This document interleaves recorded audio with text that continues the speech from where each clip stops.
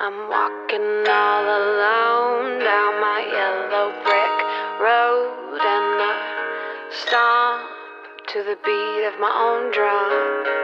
I got my pockets full of dreams, and they're busting at the seams, going boom, boom, boom, to my own song. Welcome to Stacked Keys Podcast. I'm your host, Amy Stackhouse. This is a podcast to feature women who are impressive in the work world or in raising a family, or who have hobbies that make us all feel encouraged. Want to hear what makes these women passionate to get up in the morning, or what maybe they wish they'd known a little bit earlier in their lives? Grab your keys and stomp to your own drum.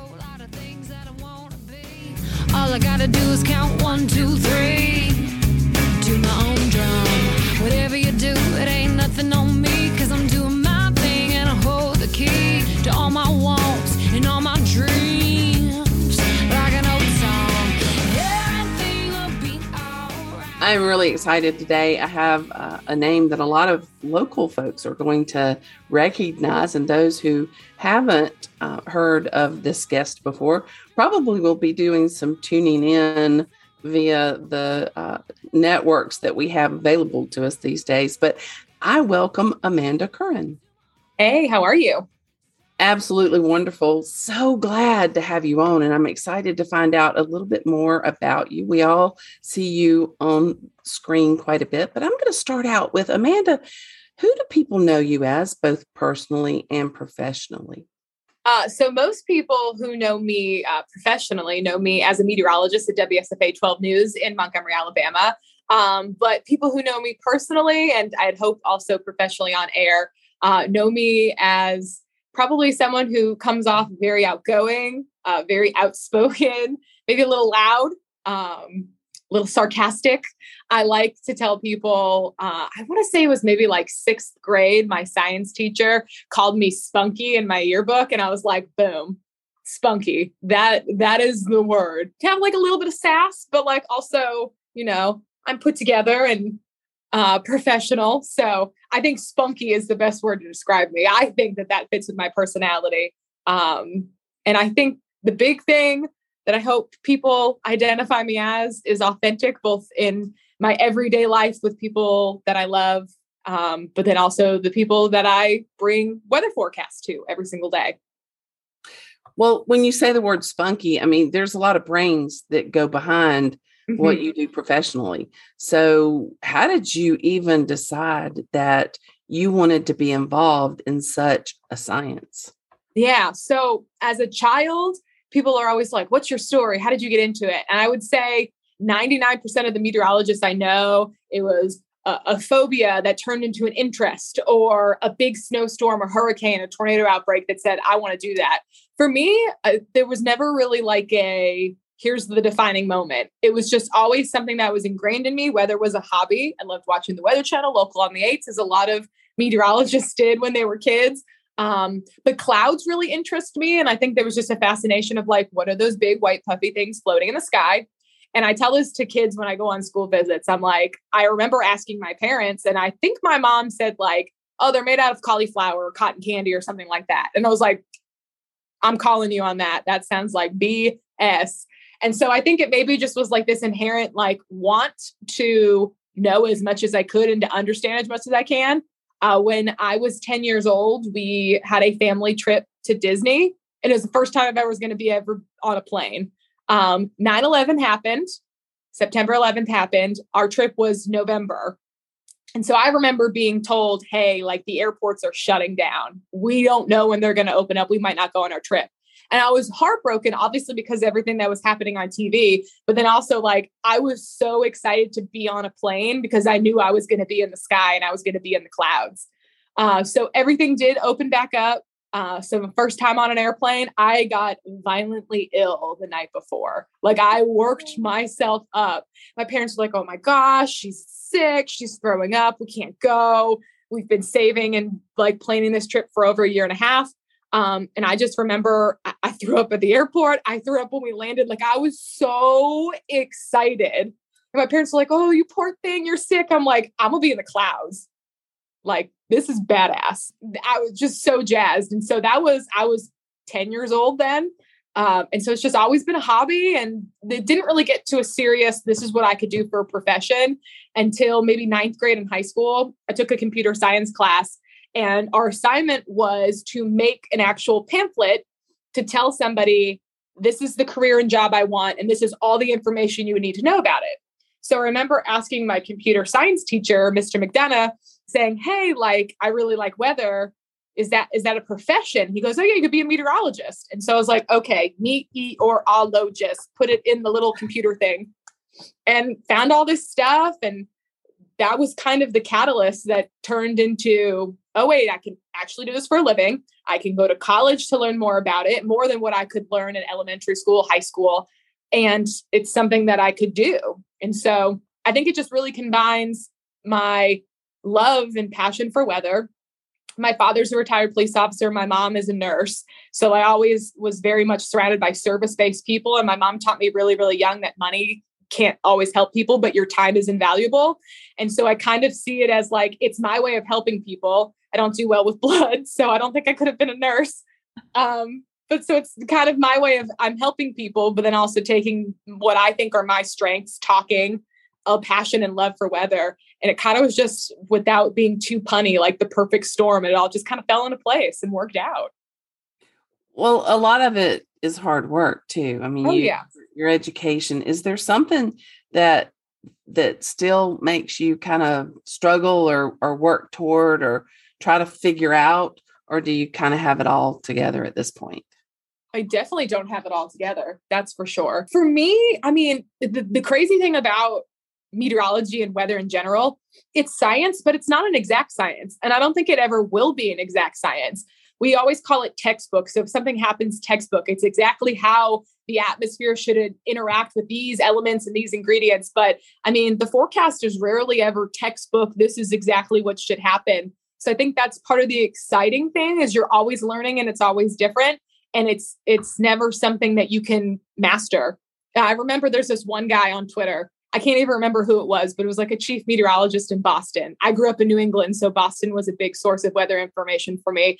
And his Twitter bio was like, a better forecast, please. Ain't nobody got God on line one. And that really resonated with me. It's because like, you're right. I mean, nobody will ever be perfect 100% of the time. And even if we strive to have the best, most accurate information, at the end of the day, it's something that we as meteorologists are constantly learning. So even though I have my degree and I have an understanding of what's going to happen, there are plenty of times when Mother Nature throws a curveball that nobody sees, not me or the meteorologists I work with at the station, other competing stations, National Weather Service offices, national government organizations. We could all be on the same page about the forecast. And it's just like Mother Nature puts a little spin to it. And it's like, wow, that just reminds you how fascinating and interesting weather is and how we have absolutely no control over any of that. Yeah. So I heard you say one time that when it is textbook, that's probably the most frightening.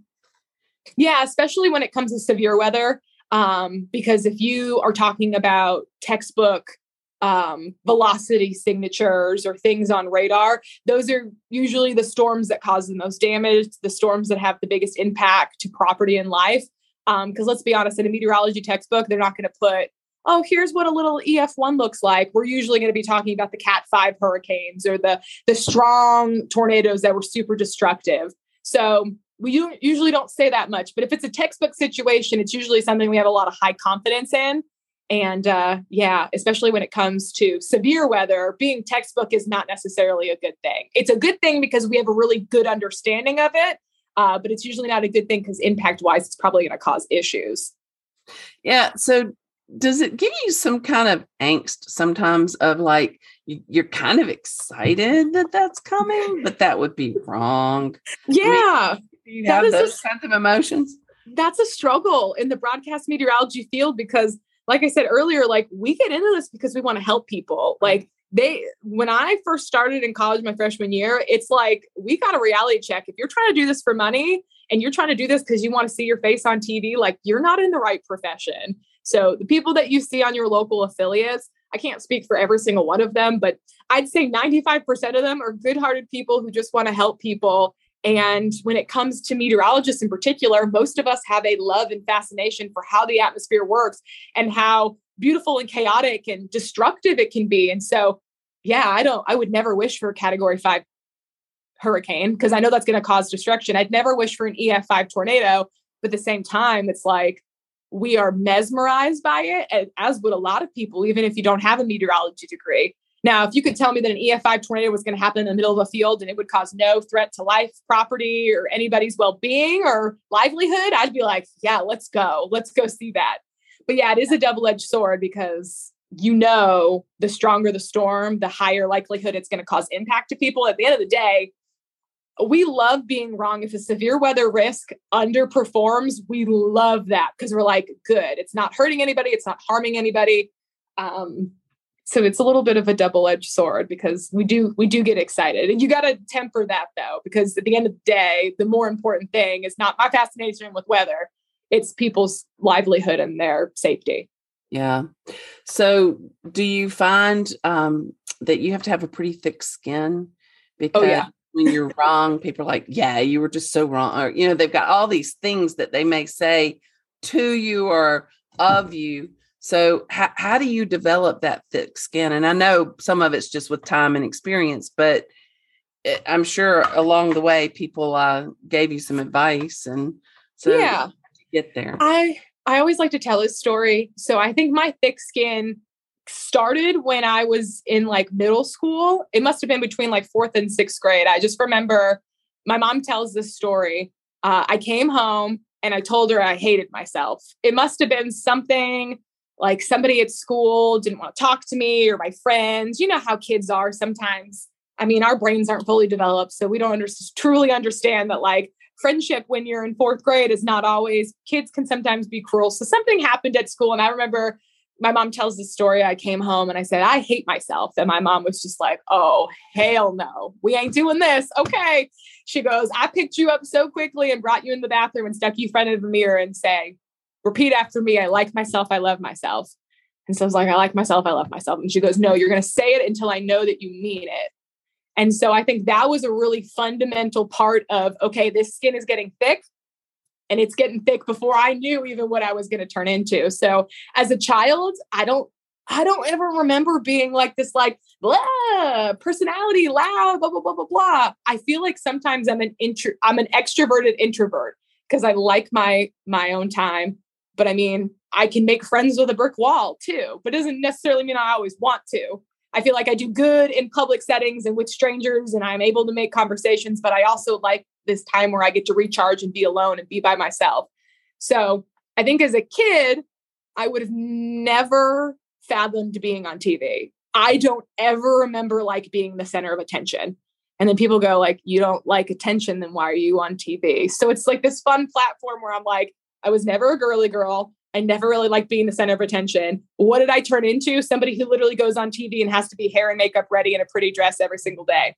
So I don't think my mom was ever prepared for like the future and what it was going to take me. But I think it all started in that pivotal moment where I came home and I had moments of self-doubt as a child. And you don't completely understand that, but I like myself. I love myself. That's where thick skin first started for me. And then obviously nobody teaches you in college that some people are just not going to like you. And that's a lesson that I had to teach myself. And I always use the analogy that, especially down here in Alabama, being in the South, you can be the juiciest, ripest peach. And there are still people who don't like peaches because I am one of those people. I don't like peaches. I was raised up north. We never had canned peaches. I didn't have my first peach until I moved down here. So I was 22 when I had my first peach. And that sounds nuts. I mean, it was good. Don't get me wrong, but I don't reach for peaches. There's nothing wrong with me not liking peaches. That just is a great example of like, you could be the best, prettiest, perfect, smartest, most articulated person. And they're just going to be people who don't like you. And the sooner that you realize that your worth doesn't come from people, it comes from yourself, you're going to be way better off. I'm not going to say that I like walked in day one knowing that comes with time and experience, but I feel like I've always kind of had a thick skin. And sometimes being a woman, you just growing up have to have thick skin. because people just like to give you their opinion unsolicited a lot of the times. A lot of the time. And Yeah. we've given more and more platforms for that. So it's in hidden platforms, but you are in a ratings industry. And so you do have to play some of the games. And you made reference to, you have to do hair and makeup, pretty dress. So how do you embrace that, but yet be really strong and smart? And, just kind of, how do you blend all of the parts of Amanda and not feel like you're selling out on anything? I think the big thing is you just have to do it your way. So I don't do my hair how someone tells me to do my hair. I do my hair how I like it. Because if I go on TV and I feel confident, don't get me wrong, when I'm not on TV, there's no in between. It's no makeup or it's full face. So this like trend right now of like no makeup, effortless makeup look. I don't know how to do that. I got one look. I got two looks, actually. It's nothing or everything. And so, but when I go on TV, I just feel like I'm going to be taken more seriously for the words that I'm saying and the forecast that I'm giving. If my presentation of myself is not distracting, I don't have bright purple hair and I'm not, like got piercings all over my face. Bright purple hair and piercings, that's not a problem. I think anybody, if that's what makes you feel confident, I'm just very simple. I like classic things. I'm not a super trendy person. So I make sure when I buy dresses that they're good and they fit nicely, and that I'm also kind of cheap. So if I buy a dress, I want to be able to wear it in 10 years. So my big thing is that if I'm not distracted by my hair and makeup and my clothes, then you at home as the viewer are not going to be distracted, because the goal I get is visually, obviously you want to look professional, but my presentation of myself and what I look like shouldn't distract from the overall messaging of what I'm giving. So that's why I don't go on TV with like crazy makeup and my hair's wild and I'm wearing the brightest dress possible. Sometimes it's fun though to switch it up a little bit, but at the end of the day, it's not about what I'm wearing. It's not about what my face looks like. Because there have been times where in a severe weather situation, I would have never fathomed about going on TV without makeup. And I did it once and it was so liberating. But like, it was a situation where you just had to do it. I was training a weekend meteorologist. It was her first weekend by herself. There was a severe weather risk.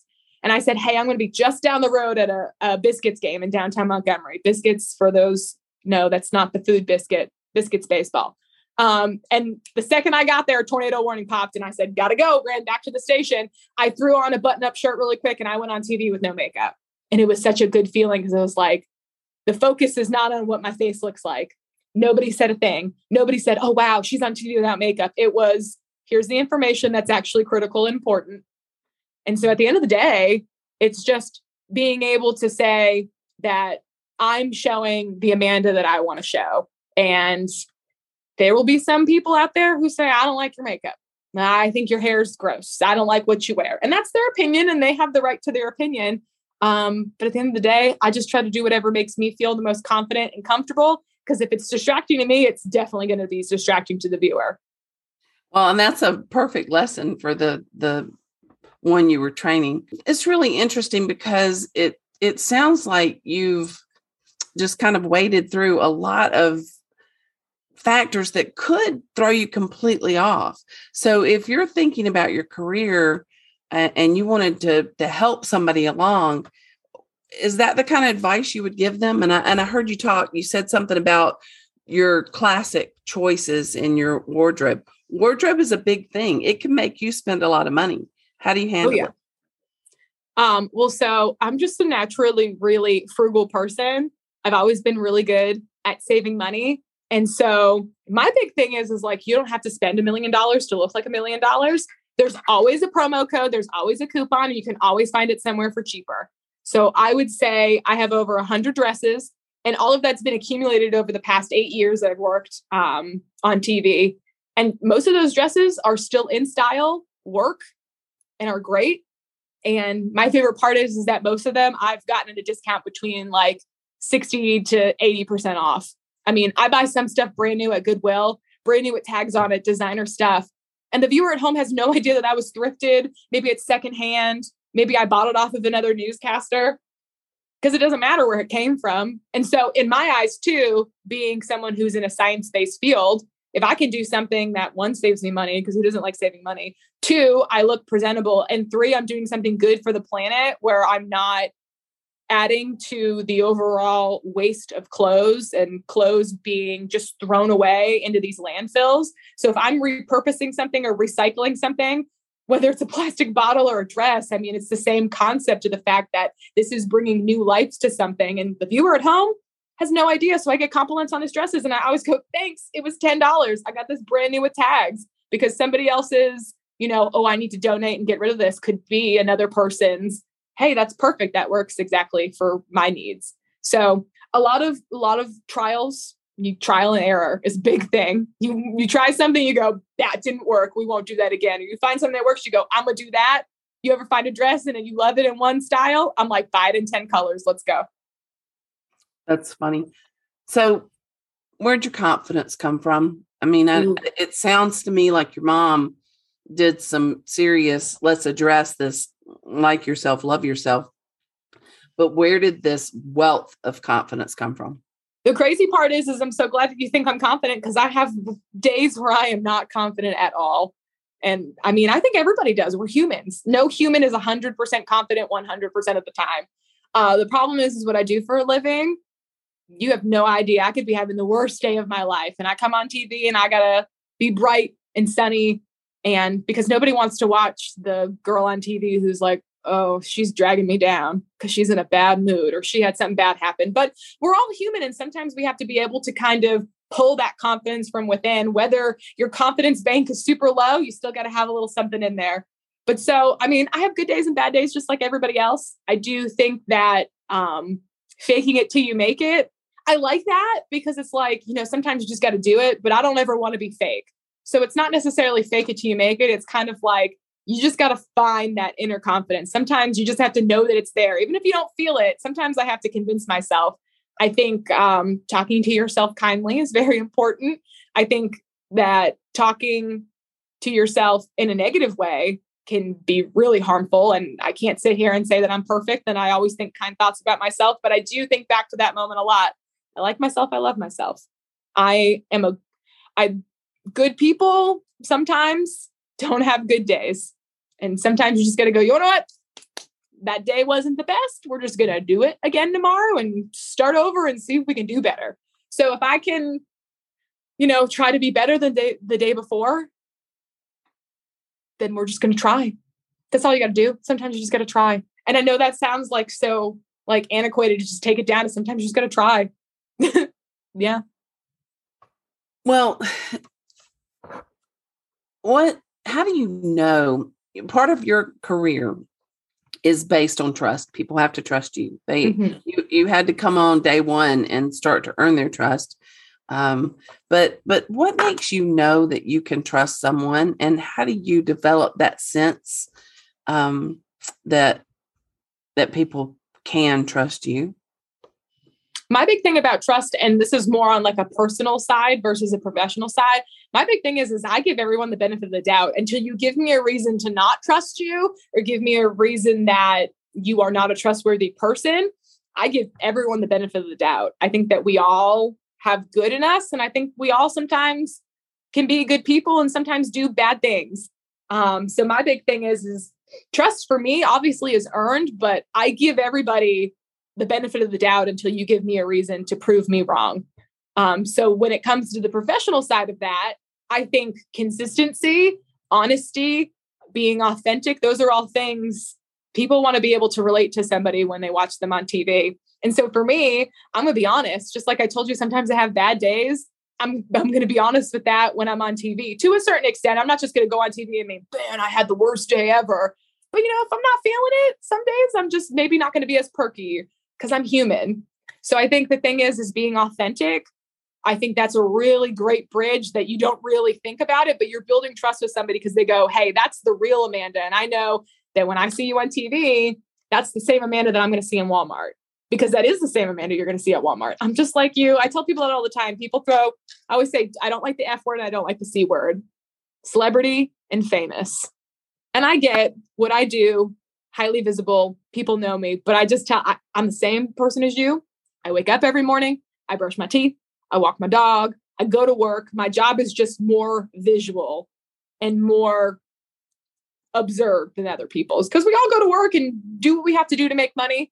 But then at the end of the day, I'm still a person. I still make mistakes. I still have to pay bills. I still have problems. And so I think at the end of the day is people realizing, hey, she's also a person, just like I'm a person, and she's just doing a job. That's just her chosen profession. I think that's a really nice way of building trust with somebody without even realizing that you're building that bridge with people. It just kind of happens very naturally. So I think that's kind of always been something that I strive to do. At the end of the day, you can call me any name in the book, but if you come up to me and say you're not authentic, that would be like, oh, soul crushing. That hurts, because I try to be as open as possible, obviously, while still being professional. And I think that's a great way of building that bridge of trust with people. Yeah. You're fairly young. Mm-hmm. And I think, as being much older than you, that the stage of life you're in is a really hard one. It's a hard one. You've come out of college, you've been in your career a good while, but it's kind of a lonely place of how do you get to know people? How do you find something outside of your career? How do you build the life that you want? Do you find it challenging at times? And what do you do about it? How do you make your world well-rounded? Oh, yeah. So I'm 30. I've been 30 now for about 7 months. And like everybody talks about the dreaded, like you either are super excited about turning 30 or you are like, oh my gosh, my life is coming to an end. And I know that sounds very dramatic. Your life doesn't come to an end when you're 30. What I've told people in my 7 months of being 30 is it's like my 20s with a little bit more money and a little bit more paid time off, which is very, very nice. And I understand myself a little bit better. I feel like I haven't changed a lot from my early 20s into my 30s, but I do feel like in the 8 years that I've been here since graduating college, this is my first job out of college. I'm still here. My role has shifted and changed a little bit, but I feel like I've really grown up because I didn't have a choice. When you're 22 and you move 1,300 miles away and it's like, pay your rent, pay your bills, buy your own groceries. I think to myself, I'm like, wow, I'm like a real full-fledged adult. But then I still have these feelings sometimes when I walk around, I go, oh, wait, I'm the adult in the room. I don't believe it. So I'm like, but wait, I've been keeping myself alive, fed, healthy, and paying my bills while also saving money and having a social life and having relationships and all this stuff. Like, I'm doing the damn thing. I've been doing it for 8 years. I have a dog. I love him to death. His name's Tanner. I adopted him like less than 2 weeks after I moved here because I was obviously very lonely. And I'm like, I keep him alive. He's a life. His whole life is in my hands.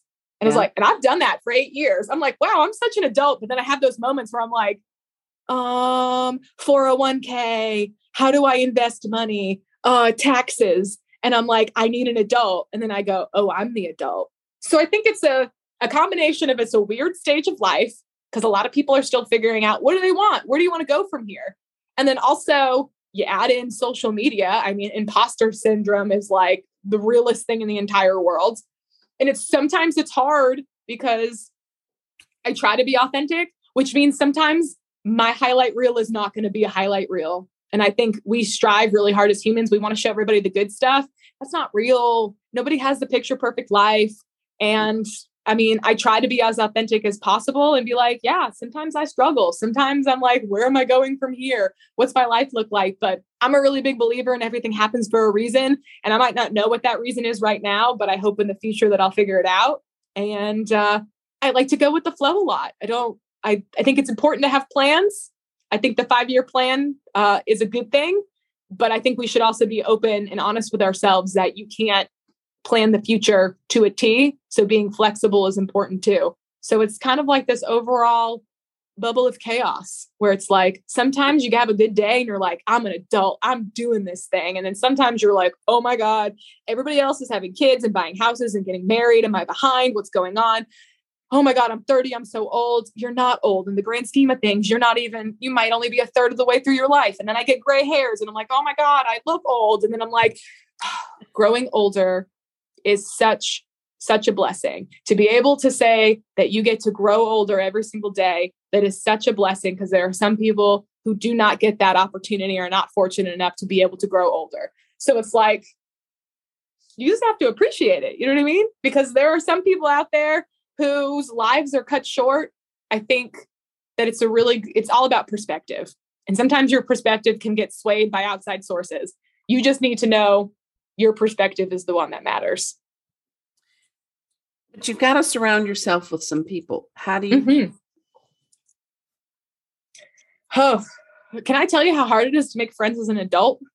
Like, Yeah. like I said earlier, like I can make friends with anybody, but I will say that I have a lot of people that I'm friendly with, but like my core group of people is very, very small. And that doesn't mean that your circle has to be small. If you want to have a big circle, have a big circle. But I mean, I have still like the two best friends from high school. We've been, one of my best friends, Aubrey, she lives on the West Coast. I'm over here in the Gulf Coast. We are in completely different time zones, have been since we graduated college. We were away from each other when we were in college, but I texted her the other day. The first time we hung out was her 15th birthday, which was in August. And when she turned 30 in August, I said, we've been friends for half of your life. Isn't that crazy to think about? And so like that, I know that's a friendship that I will have forever. And I adore her. And I think having the right people is super important, but I mean, it's trial and error. I mean, relationships are for a reason or for a season, and that's okay. Sometimes I think they're there to teach you something. Sometimes they're there to help you grow. And sometimes you don't know what that reason or season is until after it's done. But I think surrounding yourself with people who make you happy, and this is kind of a selfish thing to say, but like, if I'm going to give you my time and energy, I'm hoping that you're also bringing value to my life, because having a one-sided relationship is not good for anybody involved. So if I'm giving, which I think you should be able to give in relationships, I'm not going to sit here and say, I anticipate you to return the exact amount of energy. But if you're giving to somebody who doesn't do anything for you or depletes from you, that's not a healthy relationship to be in whatsoever. So I try to surround myself with people that I know that will bring me happiness, bring me joy, and bring me good energy, positive energy. And then in return, I'd love to give that in return. I don't ever expect somebody to match my energy 100%, but the people that I know that will always be there, like my brother, my best friends, my mom, I know that if I needed to pick up the phone right now and I said, hey,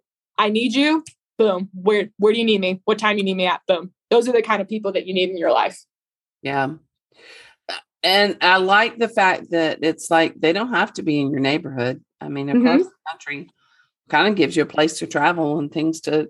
Oh, I love it. My mom lives in a different time zone. My best friend lives on the other side of the country. My brother lives back up in New England. So I always am like, okay, when am I going to go to Los Angeles? When do I get to go to Colorado? When do I get to go back to Boston? And it's nice to have people in different places, but then also know with technology that they're just a phone call away. Those are the people that I really try to surround myself with on a daily basis. Is if I know that I can call you at any time, and vice versa, the same thing. Those people know that if they needed to call me, I'd drop anything to be there and be there for them. Those are the relationships that I think are the most valuable to me. Yeah. What do you do when you're particularly sad? If you hit one of those days or one of those seasons that you're just like, I don't want to be an adult anymore. I don't want to have to work through this. What can you turn to that is going to cheer you up? Or at least, honestly, this is probably the worst answer ever. Food. Food. There you go. Oh gosh, food. And this is like a whole other subject. We could have a whole 2-hour podcast on. Like, you don't realize like what your childhood like crap is until you turn into an adult. But like, I'll have those moments where like, if I don't want to feel what I'm feeling, I'll just walk to the pantry door and start. And I'm like, no, there's a reason why you're doing this. Let's take a second to think about, why are you trying to not feel the things that you're feeling? Because I think it's really important to feel the things that you need to feel. And I think it's important to go through that. It might be uncomfortable in the moment, but yeah, I think I'm like a lot of people who sometimes just eat. And I wouldn't say that I do it in an unhealthy way or that it happens a lot, but food is very comforting. Well, it's so yeah, sometimes I'll be like, just grab a book and grab a snack and sit on the couch. Well, it's be not like, let's just you're grabbing. So what are you grabbing? Oh gosh, anything. I mean, that's the thing is it can be healthy too. I mean, yeah. I love a good salad. People who are like, ooh, salad. My dad used to always tell me when I was a kid, he's like, one day you're going to be an adult. You're going to go out to dinner with your girlfriends and drink martinis and eat salads. And I'm like, ew, salad sounds gross, Dad. And so now I'm going to Mexican restaurants and drinking margaritas. And I was like, my dad was right. I am going to Mexican restaurants and drinking copious amounts of margaritas and tequila. But like, I love a good salad. I love, oh gosh, there's not a lot of things I don't like. So, but I would say that I eat relatively healthy, but like sometimes it just feels good to be like, I know this bacon cheeseburger from Wendy's is bad, but it feels good. So I'm going to eat it. But the thing is like, it's all in moderation. I work out a lot, and that's something that brings me joy too. So like another thing to go back to your initial question, if I don't want to feel something, I'm going to go work out. I'm like a really big Orange Theory, like stan, as the kids say. When you're like a stand for something, I'm like, Orange Theory is like the best thing that happened to me 3 years ago. And I remember a couple of years before I even started, a coworker of mine being like, you should try Orange Theory. I'm like, I'm not drinking that Kool-Aid. That's a cult. I drank the Kool-Aid and I love it. I think the moral of the story is find what works for you. Yeah. And you don't know what works for you until you try it. There you go. There. Stand by. Somebody was trying to call me. There you go. All right, we're back. But I think the thing is a lot of people, if you don't understand something or it's foreign to you, they're like, ooh, that's bad. My big thing is you don't know you like something or dislike something until you try it. And sometimes by trying something new, you find something that you really, really like that you would have never known was inside of you. So when I just don't want to feel my feelings, I'll grab a snack, read a book, or go work out. Well, I find a lot of people I talk to that are working out, or I've talked to a lot that have been in the jiu-jitsu community, and they tell me that a lot of times they solve a lot of problems in life on those mats or in the gym. So, we jokingly call Orange Theory Orange Therapy. Orange Therapy. Yeah. Yeah. Because a monthly membership to my Orange Theory gym is about the same cost of an hour with a therapist. So I'm like, I can get a month worth of gym and that's my Orange Therapy. Yeah. So we always joke about that, but 100%, I feel like it's not for everybody. Working out's not for everybody, but I think that there's kind of just this instinctual, like, I'm not going to focus on this. And then you can kind of work out your issues while you don't even realize you're working out your issues while you're working out. So, yeah, you get it all.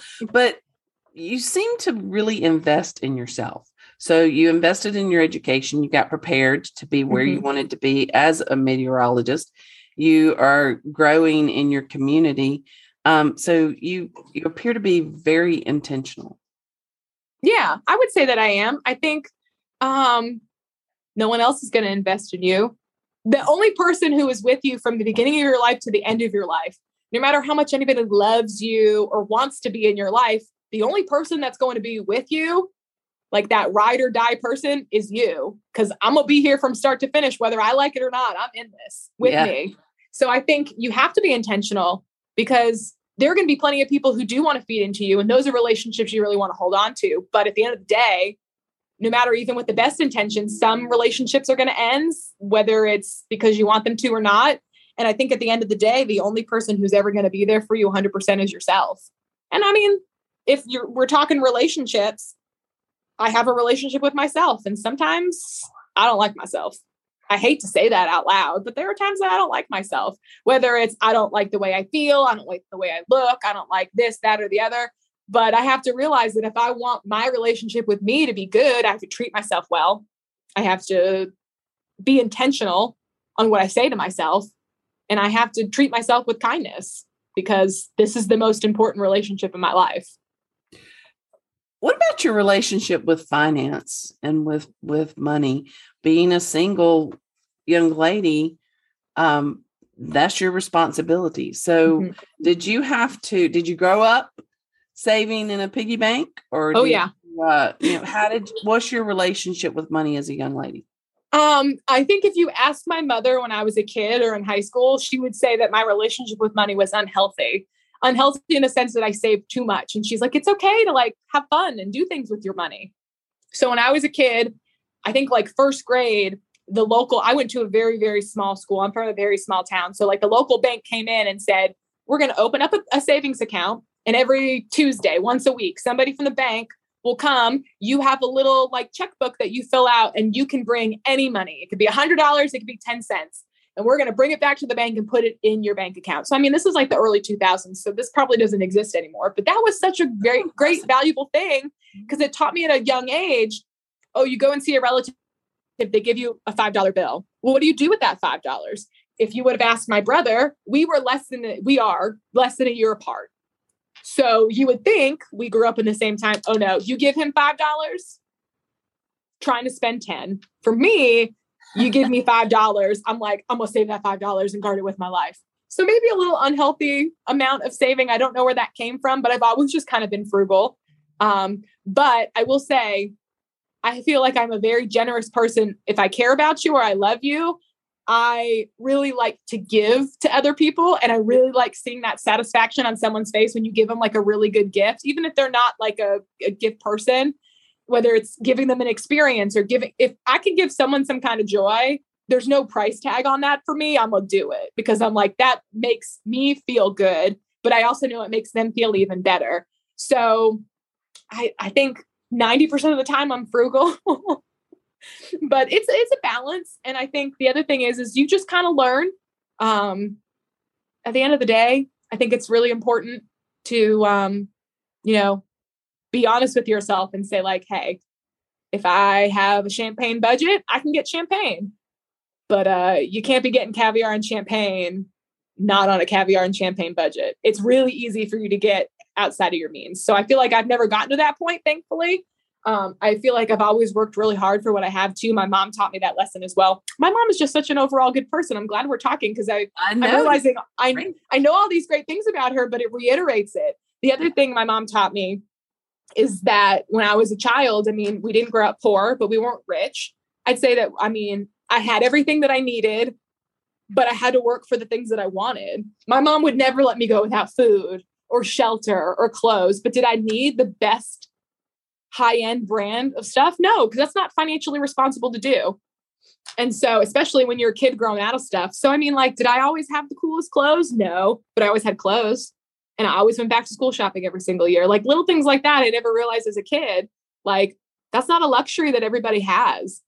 But so you always feel like I gotta have the latest and greatest of everything. I feel like that really ingrained in me is if I want something, I gotta work for it and I have to earn it. My mom taught me that lesson, especially with money very early on. It's just, life is just not going to hand you free stuff and that you're going to have to work for what you want.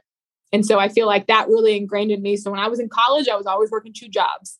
If I needed gas in my car, I was working for it. If I wanted to go out with my friends and have dinner, I had to pay for it. So I think that kind of stuff kind of instilled in me. And then when I finally moved out on my own and you're doing all of it, I was like, okay, you got to do it. Because if you don't do it, I mean, there's no other outcome. You either do it or you don't. And so you just kind of have to do it. So I know that's really simplified, but that's just kind of how I went through it. No, I like that. And if you need further guidance, or when you mentioned 401k, I've got to decide this, I've got to decide that. Mm-hmm. And there's so many questions, life insurance and this option and that option that you get faced with. And I was at dinner the other night with somebody that's head of a human resources in a company. And he said, you would not believe the number of parents that are calling to talk to him about the benefits. Mm-hmm. And he can't talk to them. But, it's like, so how do you feel about asking questions? Oh, you got to ask questions, because if you don't ask questions, you're going to have to live with the consequences of not knowing. I think it's important to educate yourself. And I was never afraid to pick up the phone and be like, Dad, help. What's this mean? I don't know how dads do it. I don't know if it's just like ingrained in them, but like car insurance, health insurance, PPO, deductible, prescription. What is this? So, and if it's not him, I just try to ask. I always joke. I was like, I'm an adult, but I always try to find a more adult, someone who's adulting at a higher adult rate than I am. I like that. Like, hey. And we still do that. I'm an adult. I'm like, I look for that one. I know I'm an adult, but you seem like you're adulting a lot better than me. Can I ask you some questions? That's no shame, because hopefully one day I mean, maybe I have already, but if somebody asks me a question, I give them an answer. Yeah. And maybe like, wow, you have it so put together. And I'm like, no, because I'm still asking questions. I feel like life is constantly us just asking questions or Googling things. So don't be afraid to try new things and, figure out what works and what doesn't work.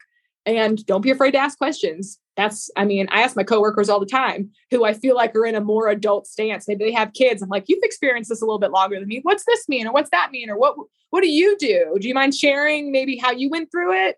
And they'll probably be able to give you some kind of guidance to their experience. And you can go, oh, that sounds like something that would work for me. Or I don't really know if that's the way I want to do it. But information is power. So even if that information doesn't lead you to the exact answer, it might lead you closer to where you need to be going. Right. So in your career, do you continue to have to educate yourself? Or things changing? I know your tools are probably changing because of the way everything is so much. I am sure that somebody who was in your profession 30 years ago would never imagine the tool set that you have immediately at your fingertips. Oh gosh, even me 8 years ago, I'm like, oh, things change constantly. Technology is always evolving. So we're constantly learning the latest and greatest things. But at the end of the day, it's all about not necessarily it's the latest, so it has to be greatest. Does it add value? Does it make sense? Does it make us work smarter, not harder? Those kind of things. If we can embrace those things, that's super important. But yeah, things change so quickly. And I think just being open to change, because the thing is nothing stays the same. What's that phrase? It's like the only constant in life is change. Yeah, I think that's very true. The earlier you realize that, the better, I think. So do you have to go back to school? Or are there seminars? Are there things do you have like a peer group that you reach out to and within? Yeah. So I'm in several Facebook groups. Some are just broadcast meteorologists. There's one specifically for female broadcast meteorologists. But after I got my degree, there's really no more like formal education that I would need per se for my job. But learning on the job is a lot of experience based that I would never learn in college. It's just a different type of education. Learning it firsthand and actually experiencing it kind of adds to the value of the education and the degree I got. But there are I got recently in the past couple of years, what we call SEALs. So it's just basically different meteorological organizations that put you through written tests. And you also go through evaluations from your peers who are in the industry about what you're doing well, what you could do better. Are you at a certain level where you can say that I'm a certified broadcast meteorologist? And that's a distinction that kind of says like, hey, I've gone above and beyond. I've learned as much as I can. But then constantly with that seal, it's not just you earn it and then it's there for life. I have to constantly be able to take either conferences or be doing these extracurricular things. And within a certain time period, I have to complete a certain amount of hours of these to keep my seal active, which helps me continue to educate myself. Yeah. Well, that's good. That means you're not just kind of out there on your own and maybe figuring it out and maybe not. I mean, there is kind of a pathway that you follow.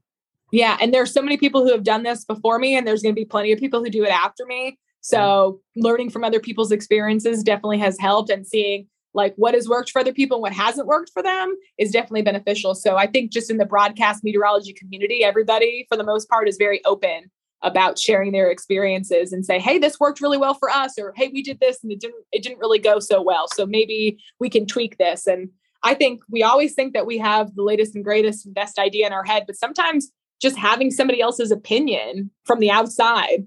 There are plenty of people I ask about my job and be like, hey, as a viewer, how would you interpret this? And they would be like this, that, and the other. I'd be like, oh, that's not at all how I intended that to come across. Okay. Sometimes you have to think not like a scientist, but think like the audience that you're speaking to.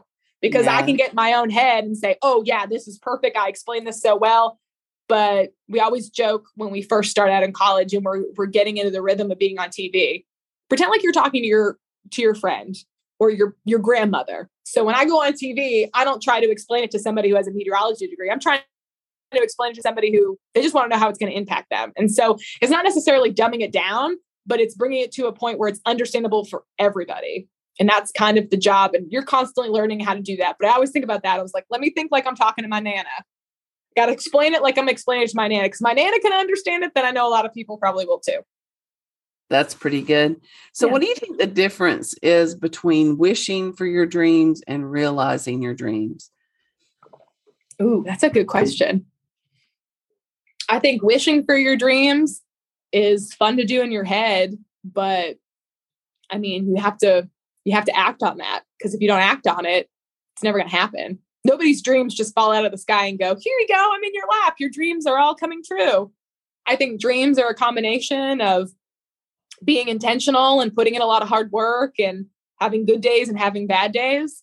But I mean, it's all fun and games up in here in your brain. But if you don't write it out, act it out, work towards it, I mean, I don't know anybody whose dreams have ever just fallen in their lap. If it has, let me know how that happened, because that would make life so much easier. Well, it would, but then would it? Because it might not be as lasting. I think the other thing too, is it's just like, it's so much sweeter when you earn something and you go, I worked for that. Like I started here at point A and I made it to point B, and it wasn't a straight line. It's hills and valleys and loop-de-loops and cul-de-sacs and roundabouts and roundabouts and roundabouts. But I went from point A to point B and I did that. And it's just so much more satisfying, in my opinion. Maybe it's not to everybody, but to my opinion, knowing that I made it from this point to this point and I did the work in between to get there and nobody else did it. Maybe somebody else helped me. Maybe a big group of people helped me and encouraged and poured into me, but I was the one who did that work. I just think it's so much more satisfying. Yeah. Are there any big hurdles that you just keep, no matter what you do, you keep hitting them? I'm trying to think. Big hurdles. I mean, I think I have days where I'm like, I got it all together. This is great. And then sometimes I don't know what causes like for you to feel like you're like up here on cloud 9. And then sometimes I guess clouds have edges, so you fall off of them. I think that's natural. I think that's a constant progression. Because if there's not ups and downs, then it's a plateau. And just staying the same constantly, I don't think is healthy. I think growth is an important thing. I think growth can be uncomfortable, whether you're growing physically, emotionally, mentally, spiritually. I think growth is a really important thing. But I wouldn't say there's any like one particular hurdle. But I mean, I feel like sometimes I have it all together. And I know I come to work, I know how to do my job, I know how to interact with the public. And then sometimes I'll just have a bad week and I'm like, oh, nobody said anything negative about me in like a month. And then all of a sudden it's just like my inbox is like, you talk too fast. You're too loud. I didn't like that dress. Why didn't you respond to me in 30 seconds? Why aren't you doing your job? And it's just like frustrating. And sometimes I'm like, okay, kumbaya. Let's woosah, take a second and breathe. It's okay. Sometimes I'm really bad at that. I want to go react. And I have to be like, okay, my reaction is a reflection of how I'm feeling. And you just take a second. So I think I have hurdles with that sometimes. Yeah. Well, you have to have an online personality that is one way. Mm-hmm. And then you have all of the social media that can come back and forth. Yep. That's pretty hard. And social media can be kind of dangerous.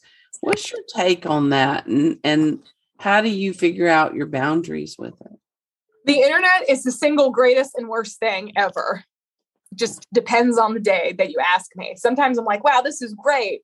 Because I feel like it gives my job so much more meaning and so much more dimension, because I talk to a camera. And yeah, I know there are other people on the other side of the screen. I don't get to physically see them or interact with them. So social media is really nice because it's a platform where I can be maybe a little bit more personal. I have more time. I can go more in depth than I can on TV since we're limited. But then it also opens you up to negativity. So it would be nice if it was 100% positive all the time. But is life ever 100% positive? No. So it really depends on the day. Because sometimes I'm like, if I wasn't doing what I was doing for a career, I wouldn't be on social media at all. So there's aspects of it that I really love.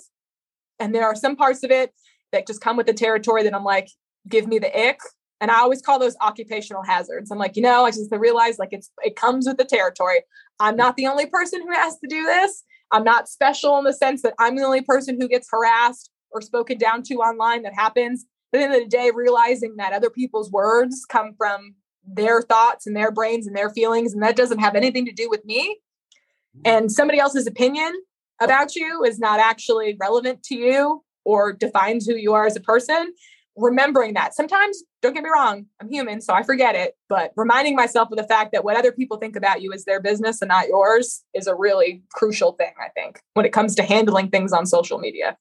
I completely agree with you. And then there's the aspect of sometimes people think that they know you intimately because they follow you. They see this, they know about your dog. They know about what you had for dinner last night. And so all of a sudden they come up and they're so friendly and it's like, oh my God, I don't know you.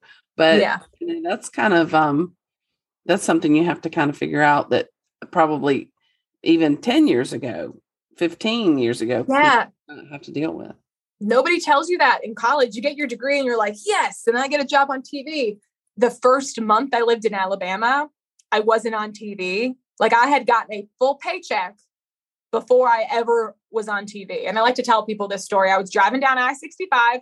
I'd gotten tickets to go to a baseball game free at work. And I was going to work to go get them. Like, yes, this is going to be great. And I get on the interstate behind a truck with scrap metal in the back and a piece falls out and I run it over. I mean, blowout tire, dunzo. So I'm on the side of the interstate. It's the end of July. I've not been on TV yet, but I've been working at my job for maybe 2 or 3 weeks. And I tell people the difference between people in the South and the people in the North is if I was on the side of the road on the interstate, I don't think anybody would have stopped for me. And that's not wrong. None of those people know me. I would never fault anybody for not stopping on the side of the road. I had AAA. I'd already called for help. It was all good. I was handling the situation. I was being an adult. Look at me. In the South, though, in the hour it took AAA to get there, I think it was a combination of the fact that I was on the side of the road, but I also had an out-of-state tag at the time. I had 10 people stop and go, do you need help? Do you have a spare tire? Do you need me to help you? And I had to be like, oh, no, thank you. Thank you so much. And I know for a fact, none of those people stopped because they knew who I was. I was just a random person to them. They had no idea what I did for a living.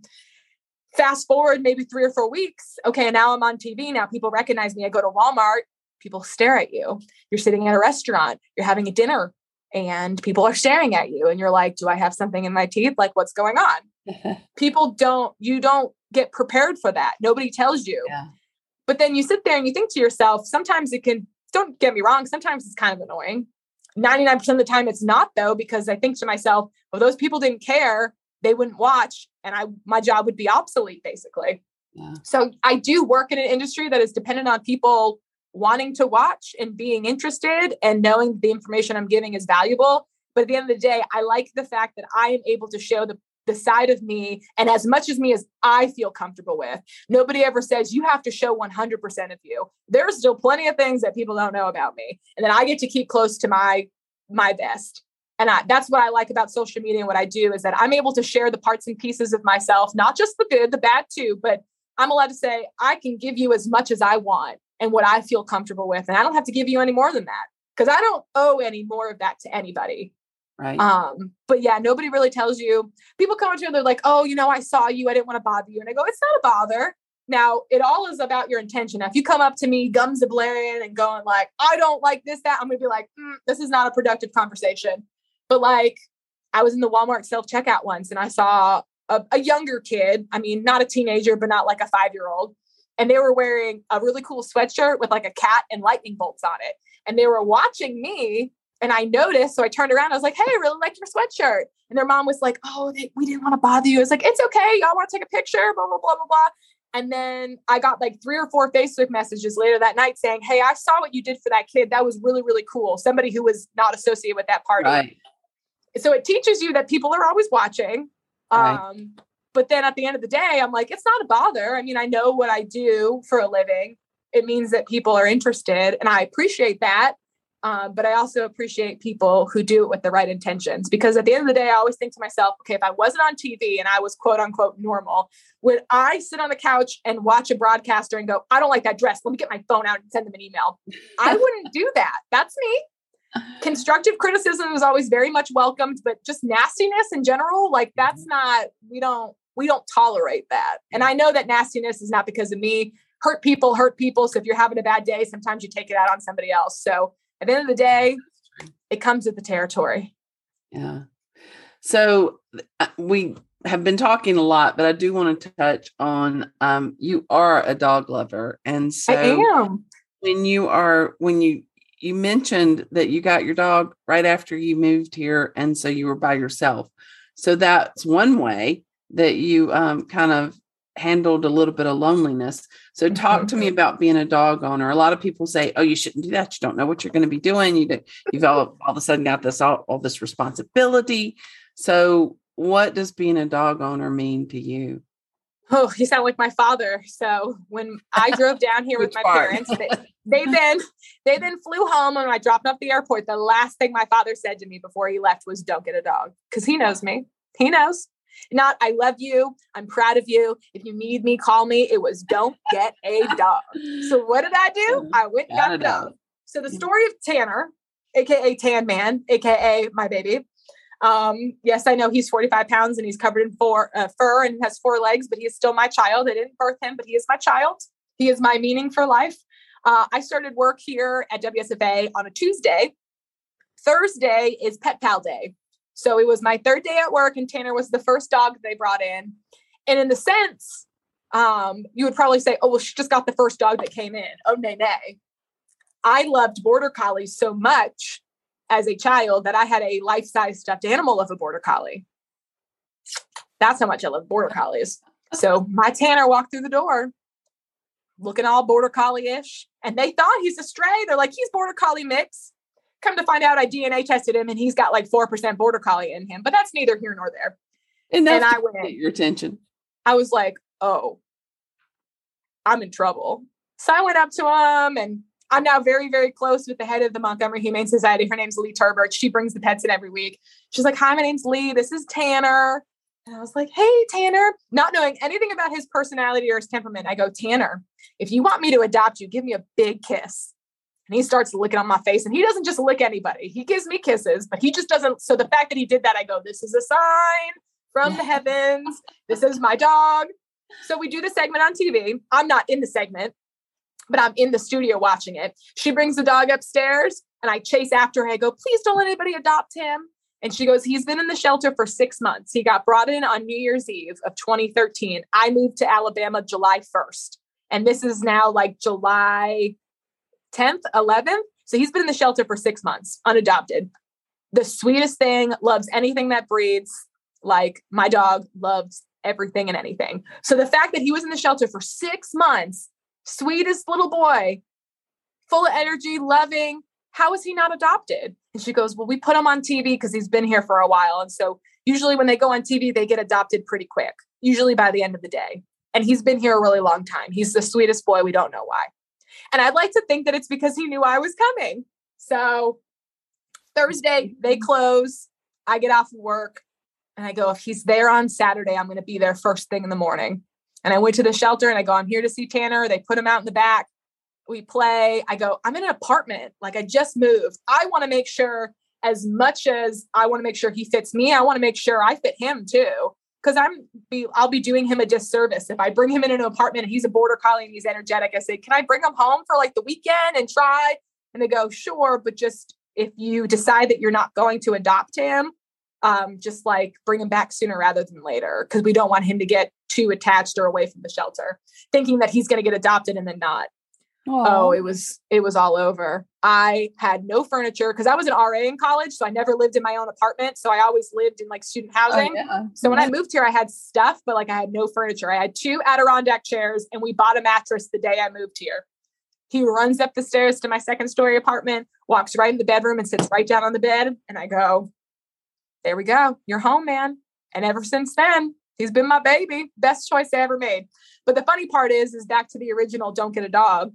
The station did my bio and my like 3rd cousin saw it online. My dad still has a flip phone. So he's like not on the internet.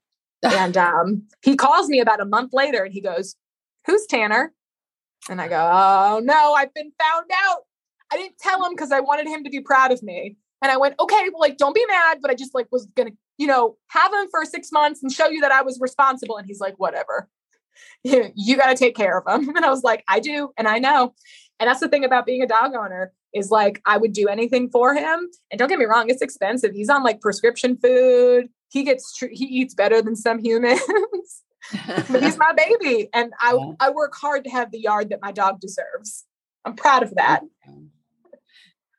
Again, something that just continues to go through you is your intentionality. Yeah. And so, part of why you do what you do makes the life that you want to have. And I think that's incredible. We've talked about a lot of different things. Is there anything that we haven't touched on that you would like to make sure that we do? How much time you got? There's a lot of things. I got more than you probably. No, I feel like we talked about a lot of really good conversations, and we could go deeper into any and all of those things. But I think at the end of the day, just kindness is the big thing. I mean, no matter what somebody does for a living, I think my big thing is I try to meet everybody with kindness. And I think, what's the point of me having this platform where my job is more visible if I can't bring positivity into the world? So, and don't get me wrong, I have negative thoughts. I have bad days, just like everybody else. I'm human. But if I can show you that I'm human and try to bring good into your life, at the end of the day, that's my goal, besides giving you an accurate forecast. That is very admirable. If you had a superpower, you can have it for 24 hours. You can use it professionally or personally. What would you choose? How would you use it? And why would you choose it? I've always thought it would be really cool to be able to know what somebody else is thinking. So you ever talk to somebody and you go hey, how do you feel about that? And they look you in the eye and say something and you're like, I don't believe you. You're lying. I'm like, hey, how was that broccoli? And they go, it was delicious. And I go, no, it wasn't. You're lying to me. Just on anything, whether it's something as surface-based of I didn't like that food or not, or emotionally, I would love to be able to know what someone's thoughts are. I find it very interesting sometimes when people do things. I'd be like, I want to dissect your brain and understand why you think the way that you think. So if I could have a superpower, I'd want to know people's thoughts, not like Bruce Almighty, where I hear everybody's thoughts in my head, like he's God, but just be able to look at somebody and be like, what are you thinking? Yeah. I don't think it would be beneficial for anybody but me. I think I'm just a little nosy and I just, want to know. Satisfy your.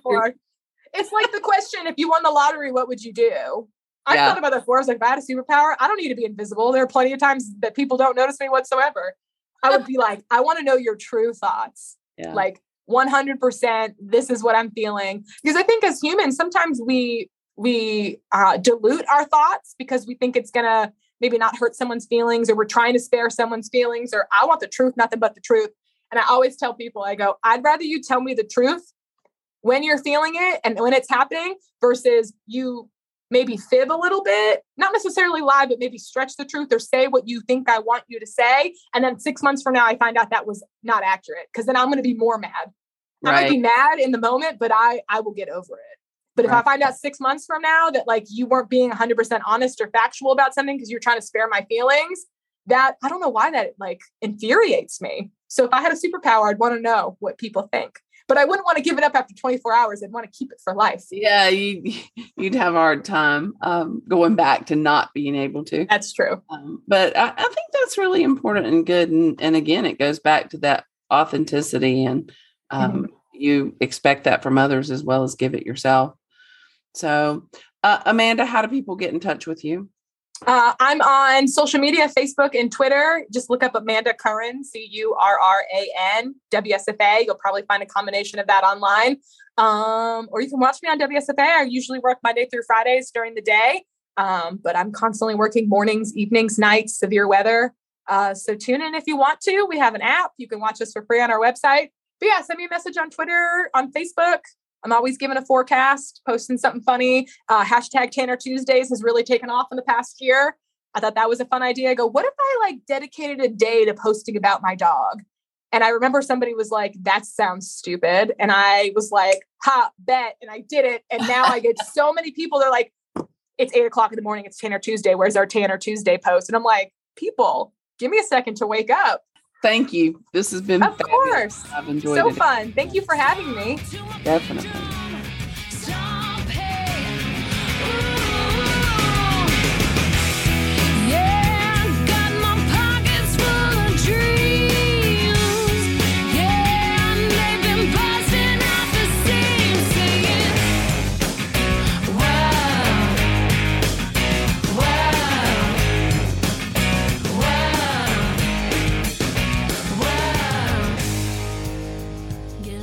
Find Stacked Keys Podcast on Spotify, SoundCloud, and iTunes, or anywhere you get your favorite podcast listen. You'll laugh out loud, you'll cry a little, you'll find yourself encouraged. Join us for casual conversation that leads itself based on where we take it, from family to philosophy to work to meal prep to beautifully surviving life.